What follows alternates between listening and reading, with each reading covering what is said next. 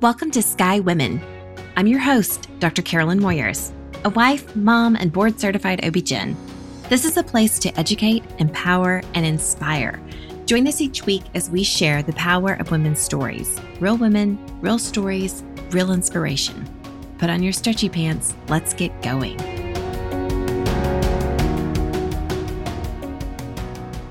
Welcome, Sky community. Welcome back to another episode of Sky Women. Thank you for joining us today. You are in for a treat. It is the week of Thanksgiving, and I hope that you are enjoying your time by yourself or with your family and loved ones, whomever you choose to spend this holiday season with. We are enjoying some time off with our family as well and just focusing on what matters most. And I am excited to bring this conversation to you today with Dr. Anna Glaser, who is so kind to join us. She is a reproductive and integrative psychiatrist who has a private practice in California area, women's wellness psychiatry. And she has such a passion for education that this has motivated her to launch a podcast, which you can go follow now, Women's Wellness Psychiatry. She also has developed a fellowship at the interface of reproductive and integrative mental health and a blog, Mind, Body, Pregnancy, along with other things, organizing conferences and mentoring other clinicians and more. So welcome, Dr. Glaser. Thank you so much for having me on this podcast. I'm excited to be here. Oh, absolutely. And I love finding psychiatrists, mental health specialists who are really focused on women because we go through so many transitions in life and we bear a large load in the family that I think oftentimes is just assumed and is taken for granted. And when women go through pregnancy and postpartum, sometimes they don't recognize themselves or their lives anymore. They don't remember life before baby. And then sometimes they resent that, that they missed their old life. And then as you start going through perimenopause and menopause, here's another transition where you're agitated and frustrated and you can't really put a finger on what it is that's going on. And so I think that women, it's just about time, right? That we're focusing on women in health and that we're seeing women more and more in the research. I absolutely agree with you. I think that women are underserved, certainly in the research. I mean, if we even just look at some of the basic things like the vast majority of medications are, generally speaking, tested on men, even when you're prescribing them to pregnant patients, which have completely different pharmacodynamics in the body and everything that's happening. So there's a lot of underserved research, underserved information in terms of women, whether they're at various stages of their reproductive life. And that's what I do is I work with women across their reproductive lifespan. So whether it's premenstrual symptoms, whether it's challenging fertility journeys, pregnancy, postpartum, all the way through the perimenopausal transition. And I really enjoy that work. I find it really rewarding, in part because it is an underserved area. And I think a lot of times the supposition is, oh, well, you're just going to have to kind of grin and bear it, so to speak. Yeah, that's normal. We sort of just kind of brush it aside when there's a lot of women who are struggling through these various transitions. And it's really important to support them because they're supporting everyone else. 100%. Yes, absolutely. Absolutely. So let's talk about that a little bit, especially in regards to the holidays, right? How do we set boundaries? How do we practice mindfulness? How do we keep our sanity around a lot of family members who may be asking questions that, quite frankly, are none of their business? Yes. So that's always a challenge that comes up this time of year. And I think there's a few different places where we can start talking about this. And the first is practicing mindfulness. So mindfulness is basically the practice of non-judgmental observation and awareness. And that non-judgmental piece is really, really important because this is something that we do all the time. We judge every single thought that comes through our minds. We judge ourselves compared to others. We judge ourselves compared to kind of this pedestal of perfection. And so what mindfulness teaches us is to have this kind of non-judgmental awareness of ourselves and our thoughts and the world around us. And practicing that can be really helpful because it also keeps us present and grounded. And I think that can be so valuable because the way that I often talk to my patients about this is anxiety tends to live in the future. It's a lot of those what if thoughts. Yes. And then depression tends to live in the past, like regrets or, I shouldn't have, or I should have. That's another word that it's one of those red flag words that I often talk about. The shoulds. Yeah. But what mindfulness does is keeps you, present in the moment. And we can certainly talk a little bit about how to begin to incorporate mindfulness into a daily practice, if that's something that folks are interested in. And I think it's really helpful. There's really good data on mindfulness practices to help with general stress, but also anxiety and mood symptoms, all of those kinds of things to help you kind of stay grounded. And so it might be the right time to begin a mindfulness practice. I think some people are going to hear that and think, now is the wrong time to be starting something new. When could I possibly have time for that? I'm in the middle of a holiday season, but now might actually be the best time to start something like that, because it's not something that requires you to invest an hour. It's something that you could begin to invest just 2 minutes of time into and really connect it with something that you're already doing. So one of the ways that I encourage people to start a mindfulness practice is you already brush your teeth, hopefully twice a day. You do that for 2 minutes. Can you begin to have a mindfulness practice while you're brushing your teeth? So really just engaging all of your senses. So what does the toothpaste taste like? What does it smell like? What are you seeing? What are you hearing? What is the sound of the bristles? What is the feel of it on your tongue? Like really brushing your teeth in a very mindful kind of way. It's something that you do on a daily basis anyway. So what would it be like if, rather than what we tend to do when we brush our teeth, I know I do, is just my mind goes to my to-do list, or what haven't I done? And what do I need to do? And when am I going to do these things? So that can really kind of spin into that place of anxiety and stress. And so what if we turn that activity, which you have to do anyway, into a mindfulness moment? And you could really do that with any other moment that you have during the day, maybe when you're having a cup of coffee or whatever else you do on a regular basis. So I think that's something that can definitely help decrease stress levels. It helps, really transition our nervous system from being in the active sympathetic nervous system, which is our fight or flight system, and transition to our parasympathetic nervous system, which is more of the rest and digest system, allows us to just have that moment of mindfulness and have that moment of relaxation, and starting that now during the holiday season to help us stay a little bit more sane during this time, which often is very, very stressful. I think that's one thing to think about. And then I think you also mentioned, this idea of how to set boundaries and, how to just de-stress in other ways.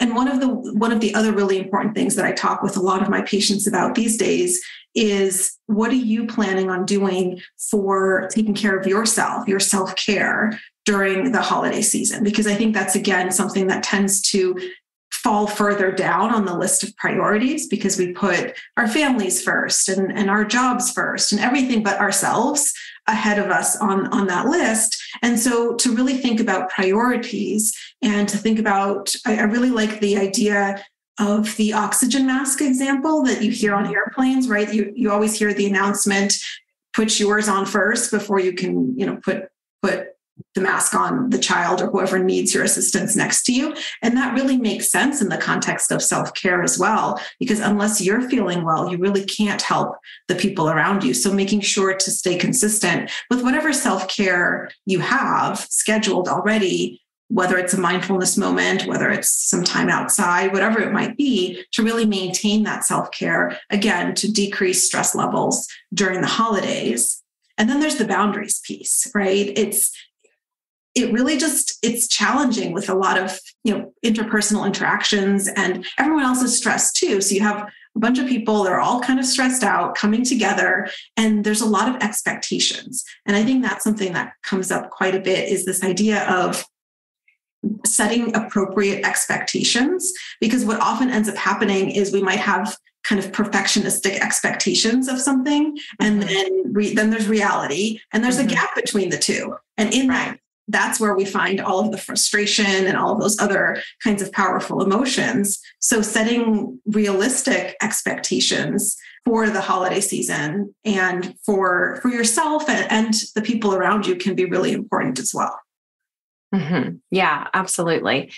And I think having those boundaries in place and knowing that you can't control anybody else, but you can only control how you show up, And whether you choose to stay in whatever situation it is, right? I mean, you can set boundaries with the conversations that are had, whether you're going to participate, and you can even leave if you choose to. Like, exactly. It's all a choice. It's all a choice. It's all a choice. And the boundary isn't really something where, let's say there's a particular topic of conversation that you don't want to engage in, and whoever you're talking to decides to push on that boundary.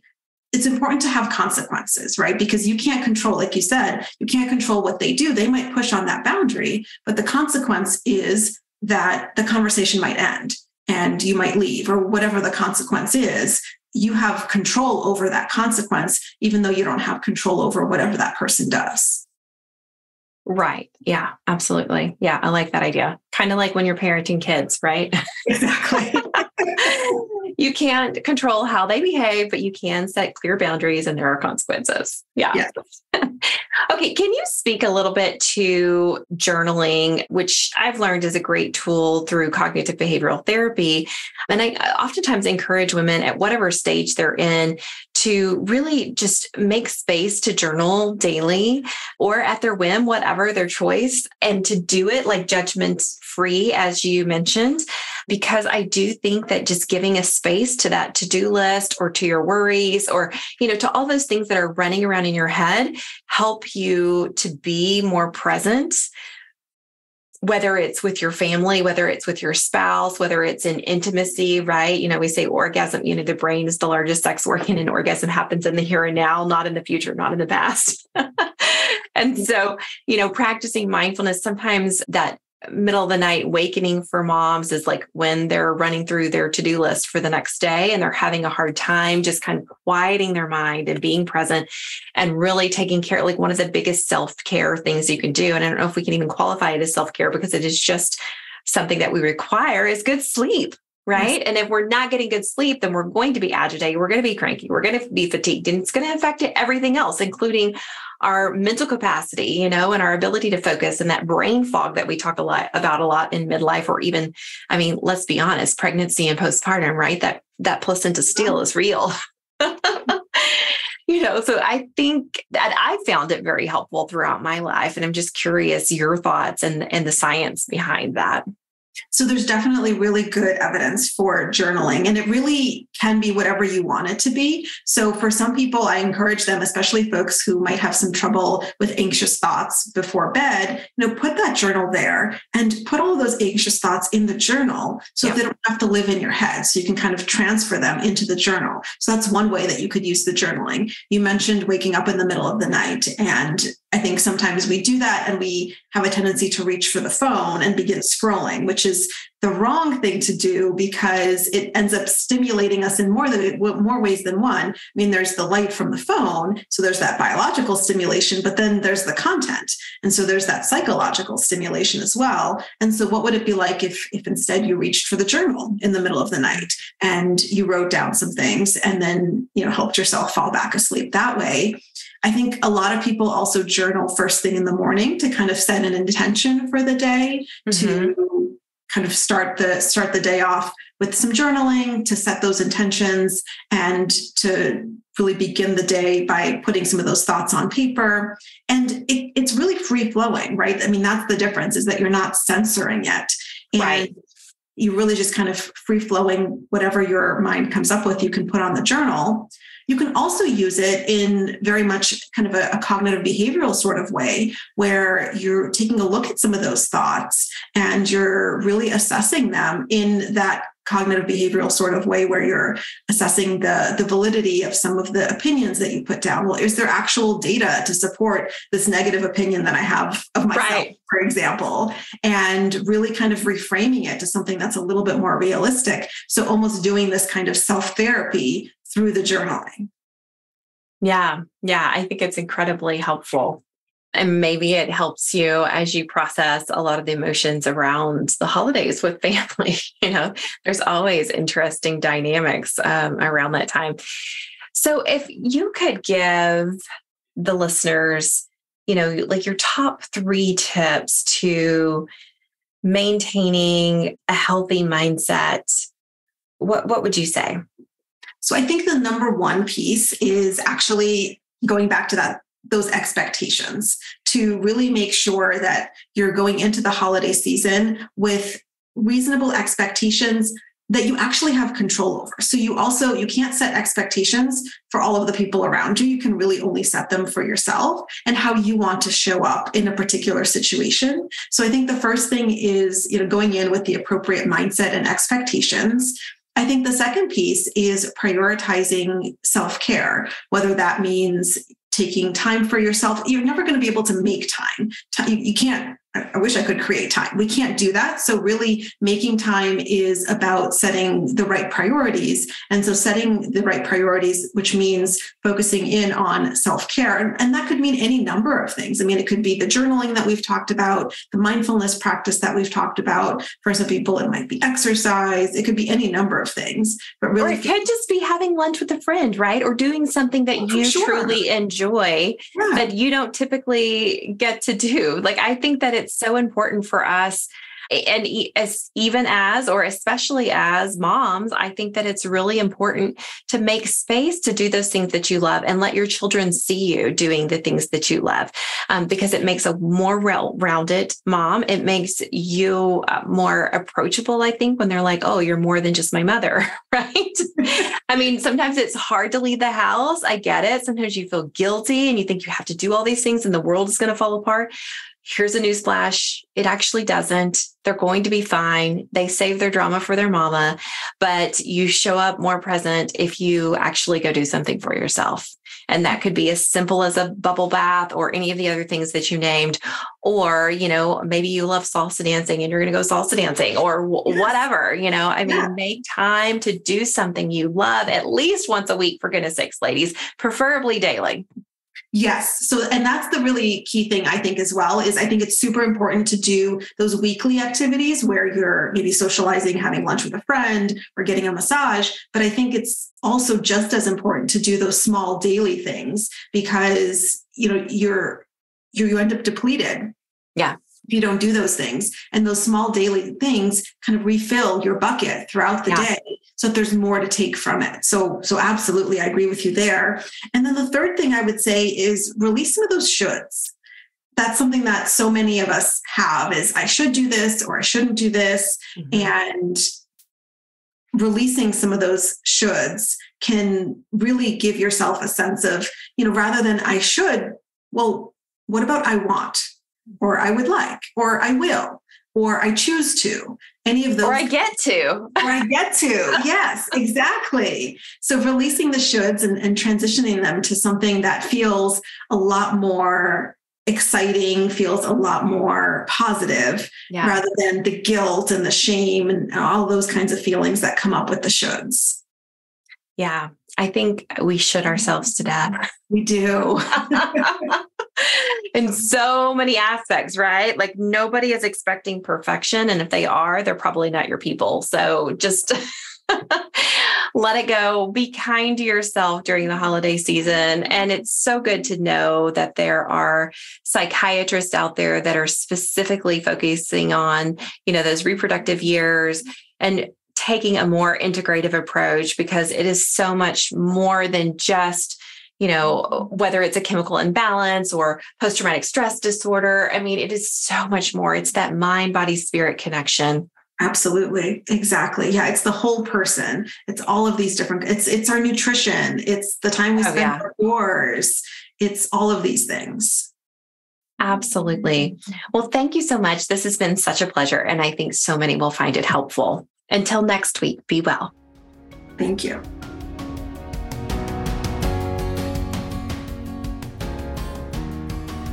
All right, Sky community, thank you for listening to another episode.